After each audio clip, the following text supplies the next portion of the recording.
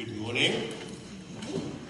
Today's reading has been changed, so if you were thinking it was something other than this, it was. But anyway, today it's 2 Samuel 15, verses 1 to 18. Absalom's conspiracy. In the course of time, Absalom provided himself with a chariot and horses and with 50 men to run ahead of him. He would get up early and stand by the side of the road leading to the city gate. Whenever anyone came with a complaint to be placed before the king for a decision, Absalom would call out to him, "What town are you from?" He would answer, "Your servant is from one of the tribes of Israel." Then Absalom would say to him, "Look, your claims are valid and proper, but there is no representative of the king to hear you." And Absalom would add, "If only I were appointed judge in the land, then everyone who has a complaint or case could come to me and I would see that they receive justice." Also, whenever anyone approached him to bow down before him, Absalom would reach out his hand, take hold of him and kiss him. Absalom behaved in this way toward all the Israelites who came to the king asking for justice. And so he stole the hearts of the people of Israel. At the end of 4 years, Absalom said to the king, "Let me go to Hebron and fulfill a vow I made to the Lord. While your servant was living at Geshur in Aram, I made this vow. If the Lord takes me back to Jerusalem, I will worship the Lord in Hebron." The king said to him, "Go in peace." So he went to Hebron. Then Absalom sent secret messengers throughout the tribes of Israel to say, "As soon as you hear the sound of the trumpets, then say, 'Absalom is king in Hebron.'" 200 men from Jerusalem had accompanied Absalom. They had been invited as guests and went quite innocently, knowing nothing about the matter. While Absalom was offering sacrifices, he also sent for Ahithophel, that Gilonite, David's counselor, to come from Gilgal, his hometown. And so the conspiracy gained strength, and Absalom's following kept on increasing. David flees. A messenger came and told David, "The hearts of the people of Israel are with Absalom." Then David said to all his officials who were with him in Jerusalem, "Come, we must flee, or none of us will escape from Absalom. We must leave immediately, or he will move quickly to overtake us and bring ruin on us and put the city to the sword." The king's officials answered him, "Your servants are ready to do whatever our lord the king chooses." The king set out with his entire household, following him, but he left 10 concubines to take care of the palace. So the king set out with all the people following him, and they halted at the edge of the city. All his men marched past him, along with all the Kerethites and Pelethites and all the 600 Gittites who had accompanied him from Gath, marched before the king.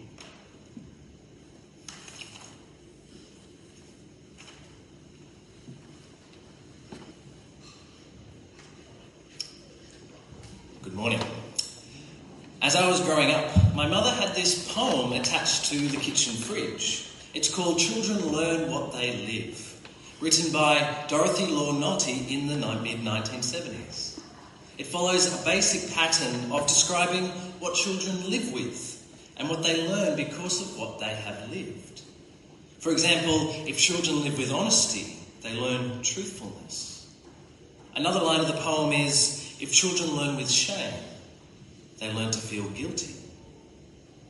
The poem's pointing out that whatever children see around them, they often follow that model as adults. And for a lot of children, their modelling comes from their parents. For example, my relationship with my parents has shaped me. I can see how my skills in music, but also my tendency to avoid conflict, is connected to one or both of my parents.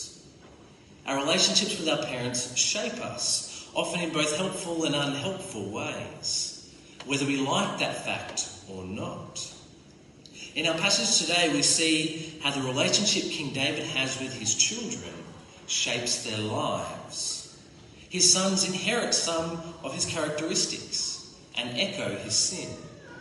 And the kingdom begins to fracture because of division between him and one of his sons. Previously, in our series on 2 Samuel, we've seen the word of the Lord come to King David twice. Firstly, in covenant blessing, the promise that the Lord would establish a great kingdom for David, but also in punishment, in judgment. The Lord would bring punishment upon David and his family because of his great sin. We will need to keep both of those things in mind as we look at this passage today, to understanding the events in our passage today. Ultimately, we'll see how the Lord's judgment and the Lord's blessing is both fulfilled in Jesus Christ. Let's pray as we consider God's word together. Heavenly Father, thank you for giving us your word. As we read it today, please help us to understand it. Help us to see how King David's story points us to the story of King Jesus. May we hear and obey your word today. We pray in Jesus' name. Amen. Please have your Bible open as we work through the story. There's also an outline on your news sheet. As we're covering 8 chapters, we'll be skimming over certain sections and zeroing in on important parts. You'll find it helpful if you follow along. The passage Nigel read for us is in the middle of our section today, and we'll look both backwards and forwards from that in the book. Chapter 15 records Absalom's rebellion and David's escape.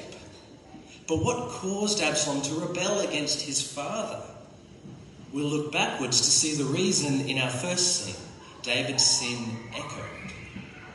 Our second scene, which includes our reading, is of how Absalom's actions bring about some of the consequences of David's sin. And how will this father-son civil war end? We'll see that in our conclusion in the third scene, a bittersweet conclusion. Again, in 2 Samuel, we're going to see wicked deeds. If it was a movie, it would probably be rated R for sexual violence, for graphic battle violence, for sex scenes and a scene of suicide. It's an incredibly dark section of God's word. Scene 1, David's sin echoed. In 2 Samuel chapters 13 to 14, we see a family drama with similarities to David's sin against Bathsheba and Uriah. Through this family drama, we see the reason for Absalom's rebellion against his father. We'll see the story through 4 of its characters, 4 of its 5 characters: Amnon, Tamar, Absalom, and David. Firstly, we meet passionate Amnon, David's eldest son, beloved and the most obvious heir to the throne. The narrator tells us that Amnon is in love with his beautiful sister Tamar, his half-sister, in chapter 13, verse 1. This first sentence sets a bleak tone for the scene. The heir to David's throne wants to commit incest, which was expressly forbidden in God's law. It also encourages us as the readers to doubt whether Amnon's feeling is actually love. The scene continues in verse 2, and the statements there confirm the real nature of Amnon's passion.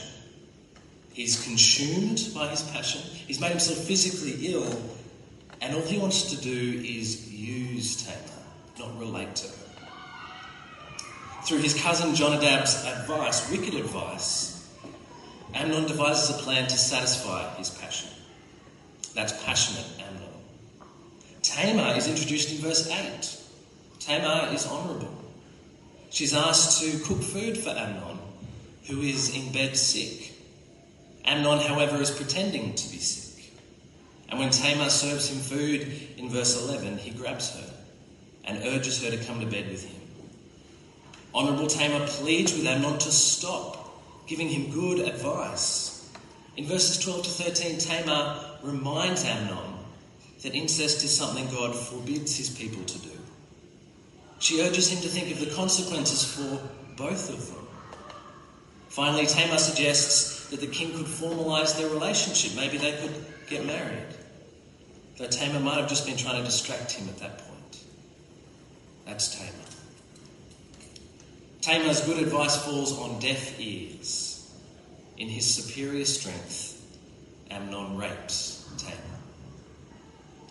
In the aftermath, Amnon's passion turns to hate, verse 15, and he discards Tamar, throwing her out of his house. Tamar goes to her most trusted relative, her brother Absalom. Tamar hopes her brother will look after her. Look at his response to his distraught sister in verse 20 of chapter 13. Has that Amnon, your brother, been with you? Be quiet for now, my sister. He is your brother. Don't take this thing to heart. At first, Absalom seems perceptive. Amnon's evil character was probably common knowledge, and Absalom was able to work out what had happened. But Absalom is also insensitive here.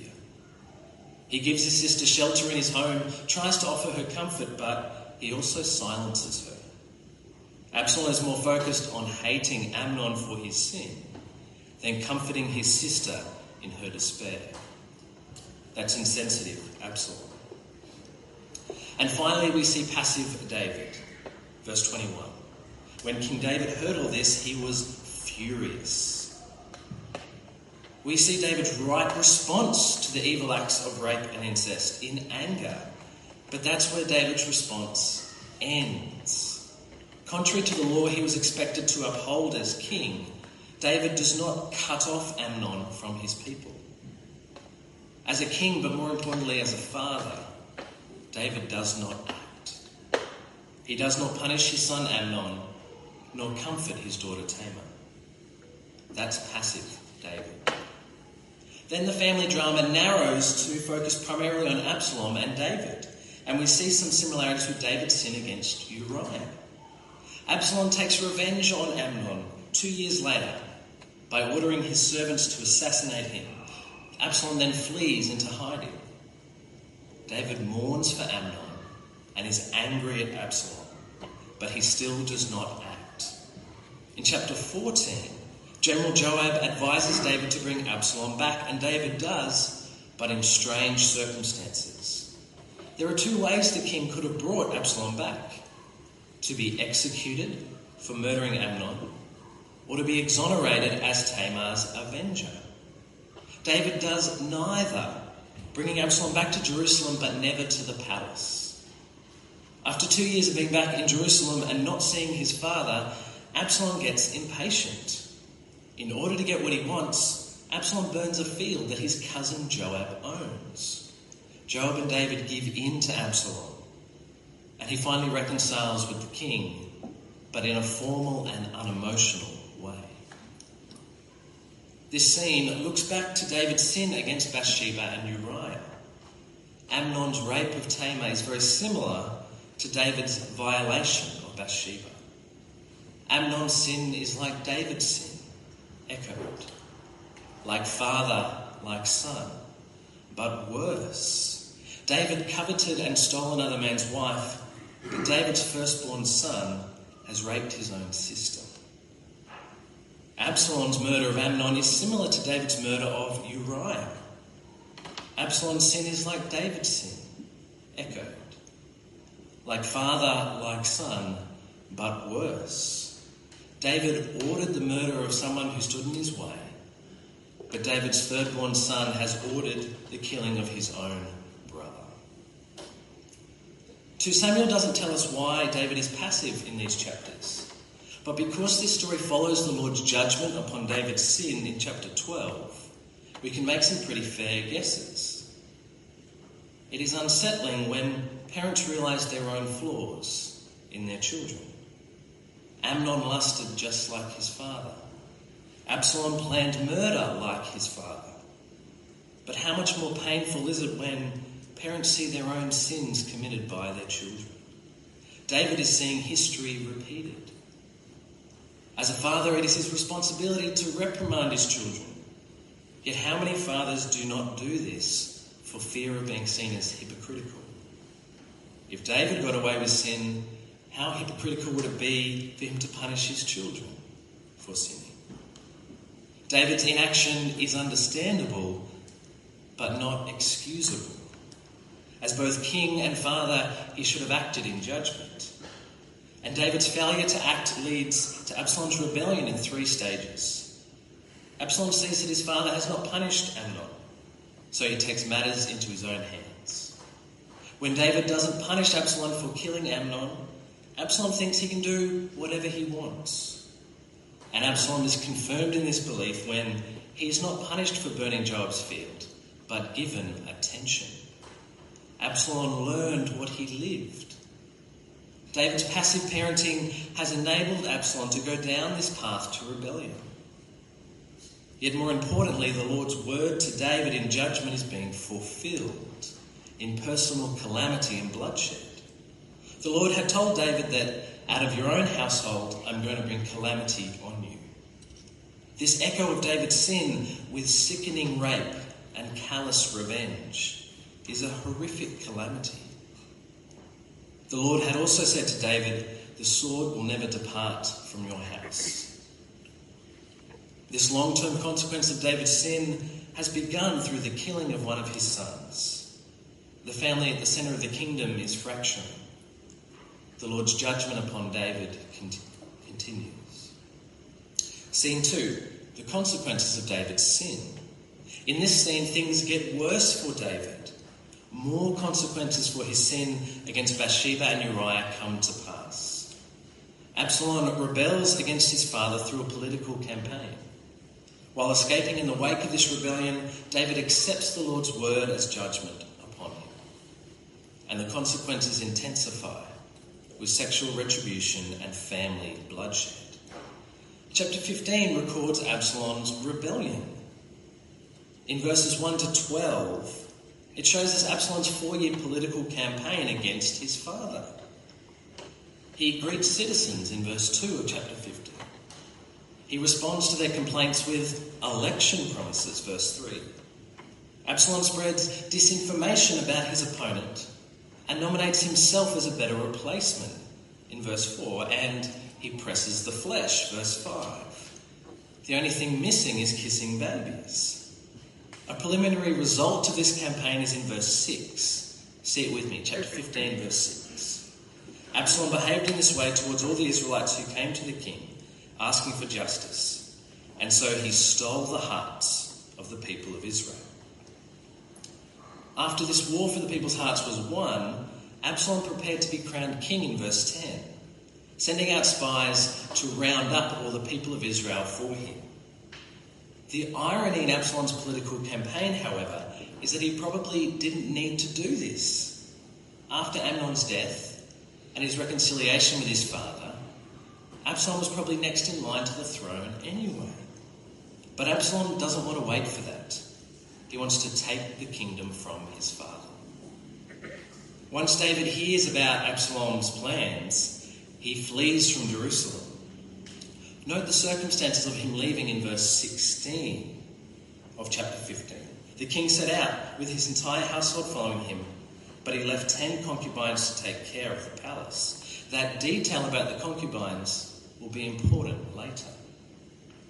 As David leaves, he has an interaction with lots of people, including one of Saul's relatives called Shimei in chapter 16.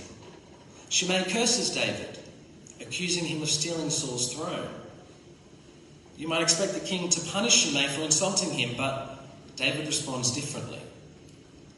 David says to him, "My son, my own flesh and blood, is trying to kill me. How much more then is this Benjaminite, this Shimei?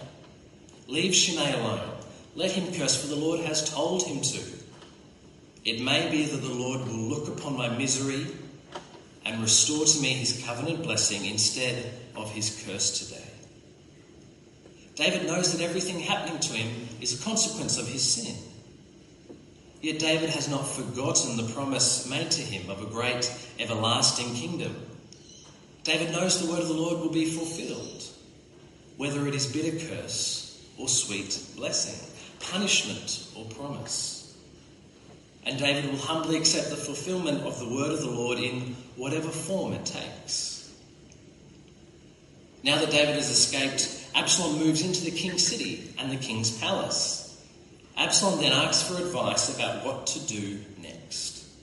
His advisor, with a funny name, Ahithophel, gives him this advice in chapter 16, verse 21. Sleep with your father's concubines, whom he left to take care of the palace. Then all Israel will hear that you have made yourself obnoxious to your father, and the hands of everyone with you will be more resolute. And so Absalom listens to Ahithophel's advice. He sleeps with his father's concubines on the roof of the palace, in a tent, and it's public, in the sight of all Israel.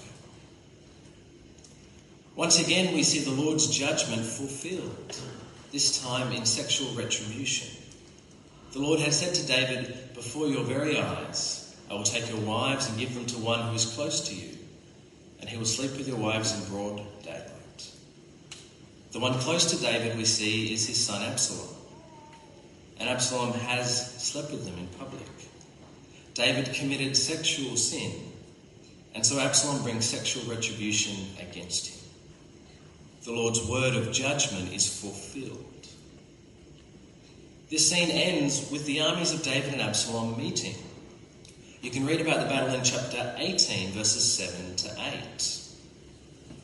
David's army wins. General Joab brutally kills Absalom when he's stuck in a tree. And this is against the orders of David. David wanted to bring Absalom home. When the battlefield report reaches David, the messenger emphasises how David's enemies have been defeated and tries not to let on that the king's son is dead. But David is shaken. In chapter 18, verse 33, David mourns, "Oh, my son Absalom, my son Absalom. If only I had died instead of you, O Absalom, my son, my son." David is despairing. In bloodshed, the Lord's word of judgment is fulfilled. The Lord had said to David, "The sword will never depart from your house." And this consequence of David's sin has continued with the killing of another of his sons. The Lord's word of judgment is being fulfilled. Last scene, scene 3, a bittersweet conclusion. In this final scene, we see the Lord's word being fulfilled again, but now the Lord's word of covenant blessing. In the wake of Absalom's death, the kingdom is restored to David. The people of Judah reinstall David as king in chapter 19. But the men of Israel take a little bit longer. In chapter 20, one of Saul's relatives, a man called Sheba, tries to use the aftermath of Absalom's rebellion to gain power. General Joab, however, brings a swift end to that. The Lord's word of covenant blessing is fulfilled in the death of David's enemies and the restoration of the kingship. The Lord had said to David, "I will give you rest from all your enemies." Though it looked like Absalom and Sheba might have taken the kingdom, both of them are now defeated. The Lord had also said to David, "Your house and your kingdom will endure forever." Though David's sons died, and it looked like he might have lost the throne, the kingship was restored to him. It's a bittersweet conclusion to these 8 chapters, isn't it? David is reinstalled as king, but at what cost? His family and the kingdom are fractured. David has lost 3 children. Amnon, dead. Absalom, dead. And Tamar is confined to her house. Soldiers have died. Concubines are being dishonoured. Ahithophel, the advisor, he hung himself. And Sheba was beheaded. This bittersweet conclusion is the result of the Lord's word being fulfilled, of both bitter curse and sweet blessing. The sin of David and his children was ugly and despicable, and so rightly were the consequences to that sin. But the Lord's promise of covenant blessing was not replaced by the punishment. It continued. We've seen both the promise and the punishment fulfilled. This bittersweet conclusion for King David points to the bittersweet nature of Jesus' death. The Lord's word of both judgment and blessing, of punishment and promise, find fulfillment in Jesus' death. Jesus' cruel death on the cross demonstrates both God's wrath upon human sinfulness and his love for his creation. The holy Lord God can only respond to the great ugliness of sin in wrath. But God's great wrath is satisfied through Jesus' sacrificial death. God's judgment on all sin is being borne by Jesus. We see in the book of Romans that God presented Christ as a sacrifice of atonement. That is, he bore God's wrath in our place through the shedding of his blood. The bitter curse of death that Jesus suffered fulfills the Lord's word of judgment. Our Father God, who lovingly created us, does not stop loving us when we sin. God's great love is demonstrated through Jesus' death. For God so loved the world, he gave his only Son. God demonstrates his own love for us in this. While we were still sinners, Christ died for us. So at the cross of Jesus Christ, we see both God's love and wrath, promise and punishment. And when you accept Jesus' sacrifice for your sin, you are set free from the curse of sin, and you become a follower of King Jesus. So how are we to live as a follower of King Jesus in light of our story? As followers of King Jesus, we all have the responsibility to flee from sin and repent when we do sin. But when we do not realise our wrongdoing or do not say sorry for our sin, our Christian family has the responsibility to speak to us about our sin. Jesus said, if your brother or sister sins, go and point out their fault. Just between the two of you. If they listen to you, you have won them over. In our story today, there were characters who did not go to their relatives and point out their fault. Absalom did not point out his brother Amnon's sin, but seized in anger until killing him. Joab did not point out his cousin Absalom's sin of burning his field, but gave in to his demands. As followers of King Jesus, we are to look out for our Christian family. But notice the way we are to do that, privately, just the two of you, and the purpose of winning them over. We shouldn't call it out in public, and we shouldn't do it so that we feel bigger or we feel better. When your brother or sister in Christ sins and they do not deal with it themselves, we need to go and point out their fault privately and in a way that wins them back. As followers of King Jesus, we all have the responsibility to rebuke our brothers and sisters, but especially for those who are parents. In our story today, we saw King David fail as a father. He did not reprimand his son Amnon for his sin. He did not comfort his daughter, and he did not reprimand his son Absalom in all his sins. One of the Old Testament books of wisdom, Proverbs, says this about a parent's responsibility. Do not withhold discipline from a child. If you punish them with the rod, they will not die. Punish them with the rod and save them from death. God's word instructs parents to discipline their children. This verse has often been used to justify physical discipline of children, but I don't think that's what the verse is specifically saying. What's important is that punishment, whether physical or not, is discipline that helps children as they grow to understand how to live in the world, as they grow to live as followers of Jesus. For example, when I was a child, about 12, and I used some foul language, my parents washed my mouth out with soap. It was disgusting, but it helped me understand that the way I talk to people shows whether I respect them or not. Parents, you might agree or disagree with each other how to discipline your children, but please listen to God's word when it says that you need to discipline them. Be warned by David's example. His passive influence did not help his children grow to understand how to live in the world. Though children make their own choices, they learn what they live. Children's relationship with their parents shapes them. Take heart by our Heavenly Father's example, who disciplines those he loves. God chastens everyone he accepts as his son. God disciplines us for our good. in order that we may share in his holiness. Parents who are followers of Jesus have the responsibility to rebuke their children, to lovingly discipline them for their good. Today we've looked at a terrible story where David's sin is echoed by his children and the consequences for his sin come to pass.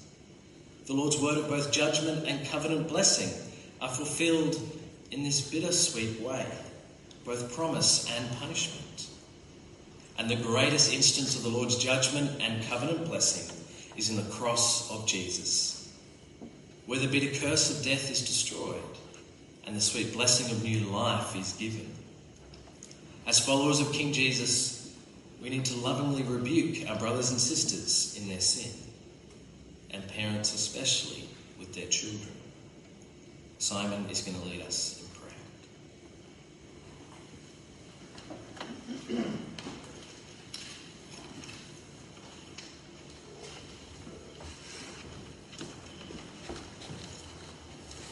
Let's respond in prayer. Father God, we ask that you would continue to do your work of shaping us into the image of your Son, painful though that is at times, through your word and through your Spirit. Continue to convict us of the sin in our lives. Don't allow us to ignore you when you speak to us in that way, when you reveal those things we have done or are doing that dishonour you, that grieve you. Humble us before you. Convict us and enable us to repent. Might our repentance be genuine and heartfelt. And help us to turn away from our selfishness, our pride, our greed, our hatred, our laziness. All of those things in our lives that dishonour you, that grieve you. Help us to change, we pray. And help us to learn how to help each other in that, how to give and receive correction.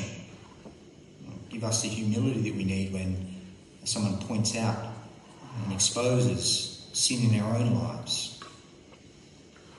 And Father, as we seek to correct each other, we pray that we do that with the right attitude, not out of some sense of self-righteousness, but out of love and concern for each other, have a genuine desire to see one another mature as your children, to see our brothers and sisters restored. Give us wisdom as we seek to do that, to know when to speak, when to remain silent. Father, give us the courage we need to speak when we must. We recognise too that we are flawed and imperfect, all of us. But your work is not.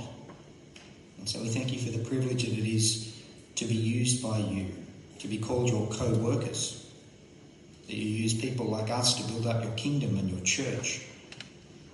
Through these flawed human instruments, you continue to bring people the good news about your Son. Through our often imperfect and inadequate love, you still reveal your love to others. So, Father, help us to recognise the responsibility that comes with being your people, that we work hard in serving you and in serving each other, trusting that you will be at work in and through us for the glory of your Son. We ask it in his name. Amen.